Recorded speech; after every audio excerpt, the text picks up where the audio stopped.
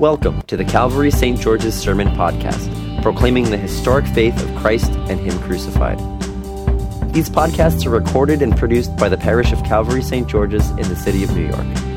For more information, head to calvarystgeorges.org. Well, I want to begin this morning with a confession. I am an addict, and the thing to which I am addicted is People magazine. I just cannot get enough of how the Kardashian family is doing. And in a recent article of People magazine, there was some news that will help us understand the gospel that Ben just read. The article contained the results of a poll, and the poll asked the question, whom do Americans trust? Or to word it differently, what authority figures do Americans turn to? And in the results, the number one winner was nurses. 82% of Americans trust nurses as authorities in their lives.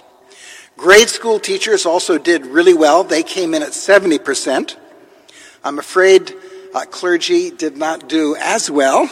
Only 47% of Americans trust clergy as authorities. But we did better than members of Congress who came in at 8%. So I had an experience of authority in a football game when I was in seminary. Our team was made up of students from Virginia Theological Seminary, and I was on that team. And the other team was our bitter arch rival, General Theological Seminary here in New York City. And the stadium was a field behind our seminary chapel. The dean of our seminary was the cheerleader. Most of the players spent most of the game trying to bribe the referee, who was a professor of ethics. And we beat General that year, and I want to tell you why. It wasn't our superior coaching. It wasn't our better training. It wasn't even our fervent prayers. The secret of our victory was the authority that we brought to that game. On our team, there was a seminarian who had previously spent 3 years as an offensive tackle for the Denver Broncos, following which he had worked as a police officer in Los Angeles. He was 6'4". He weighed 250 pounds.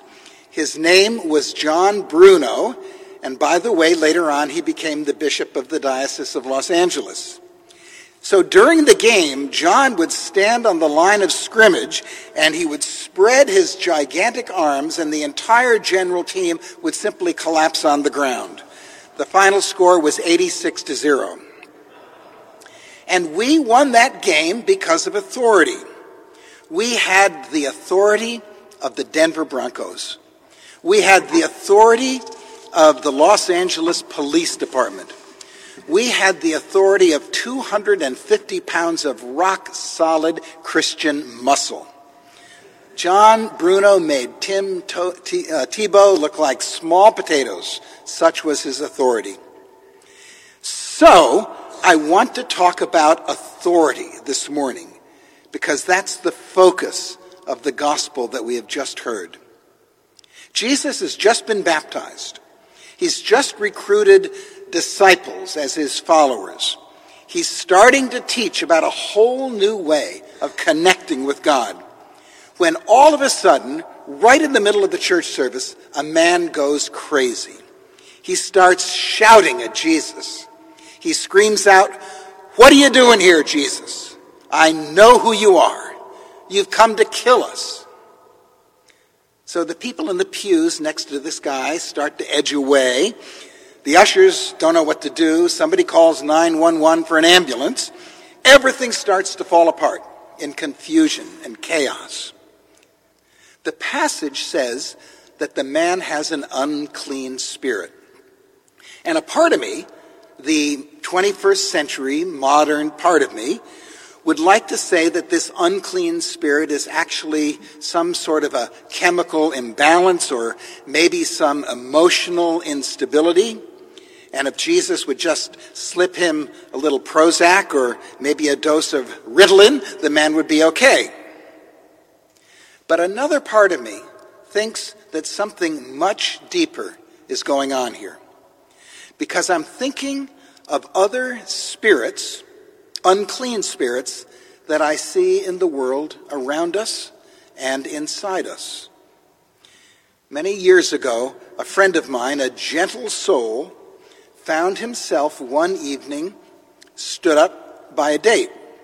And he told me that when that happened, he went home, he walked into the kitchen, and he spent the rest of the evening throwing every single plate and cup and glass in the cabinets against the wall. I mean, how long has it been since you have broken something in anger? How long has it been since you've had that feeling of losing control and getting swept up in a spirit that causes anger and confusion and chaos? I mean, another example might be found in the political arena in our country right now. And I'm not just talking about January 6th. Jacob spoke with great power a couple of weeks ago about a demonic spirit of hatred that's infecting both sides of the aisle. Another example can be found in the intensive care units around the world these days. When someone is taking his last breath and no loved ones are allowed to be there, and just a nurse holding a cell phone, there is a spirit of aching sadness that just breaks your heart. Today's gospel is a reminder of the reality of spirits that are unclean around us in the world and inside us. Spirits that foster anger and confusion and despair. And the Son of God, in his love for us, love how deep, how broad, how high, will not allow these spirits to have the last word. In today's gospel, this unclean spirit cries out, "What have you to do with us, Jesus of Nazareth?" And Jesus simply says to the spirit, "Shut up and come out." And the passage says that he speaks as one with authority. The disciples say, "What is this? A new teaching with authority." Years ago, an Irishman named Tommy Mahan was a professional singer with a group called the Clancy Brothers. And early in his career, when he was still an unknown, Tommy appeared one night on the stage of a local hall in Ireland.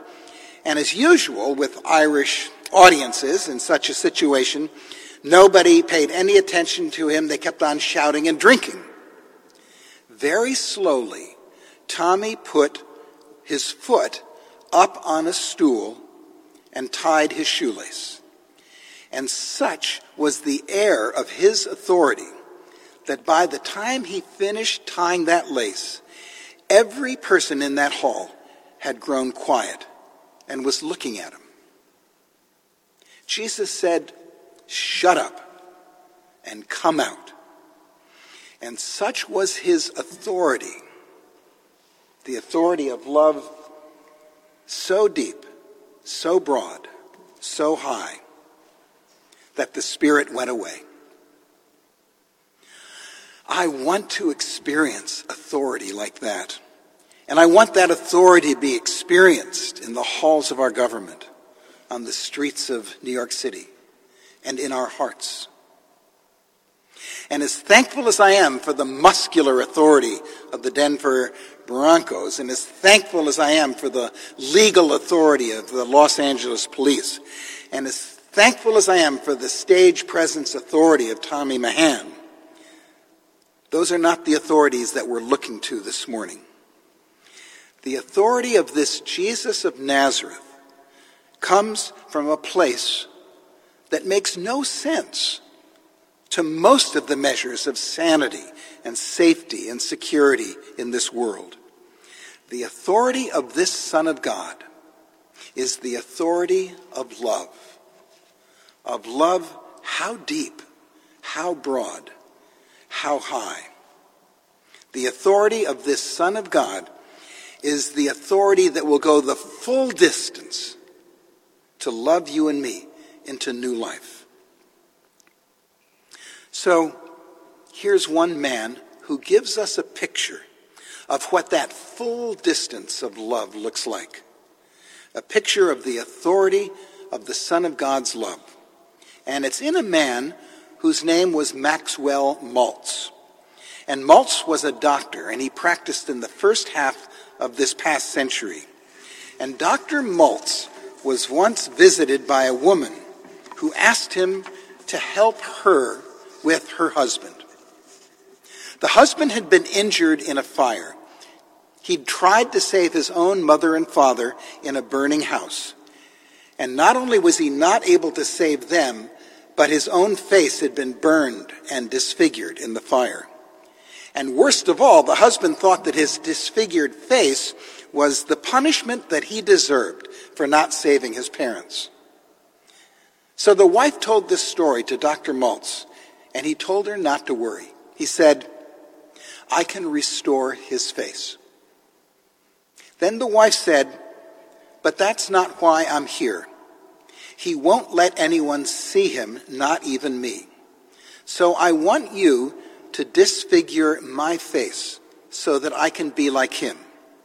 If I can share in his pain, then maybe he will let me back into his life."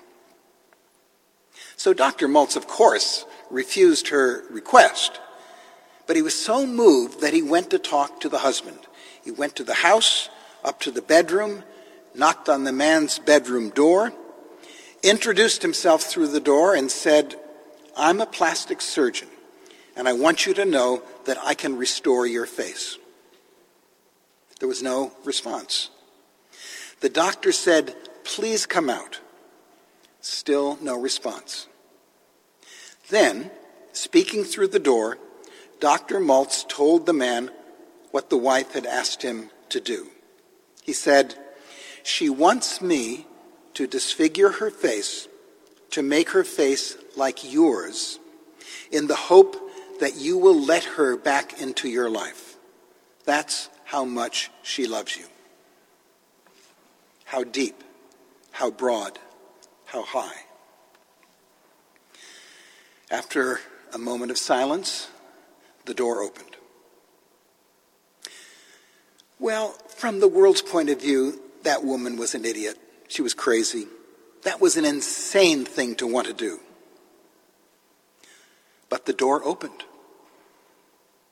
And what she wanted to do is exactly what the Lord Jesus Christ has done for you and me. It's the authority of love. It's the authority of self-giving love in this Jesus of Nazareth. It's the authority of the love that takes on the disfigurement of the cross. Crazy. Love like that. Except the door opened. Because in the end, love like that always wins. And that crazy love of Jesus for you and me is right here this morning. Amen. Thank you for listening to our sermon podcast, produced and recorded at the parish of Calvary St. George's in the city of New York. If you feel led to support the continuing ministry of the parish, you can make an online donation at calvarystgeorges.org/giving. Thank you.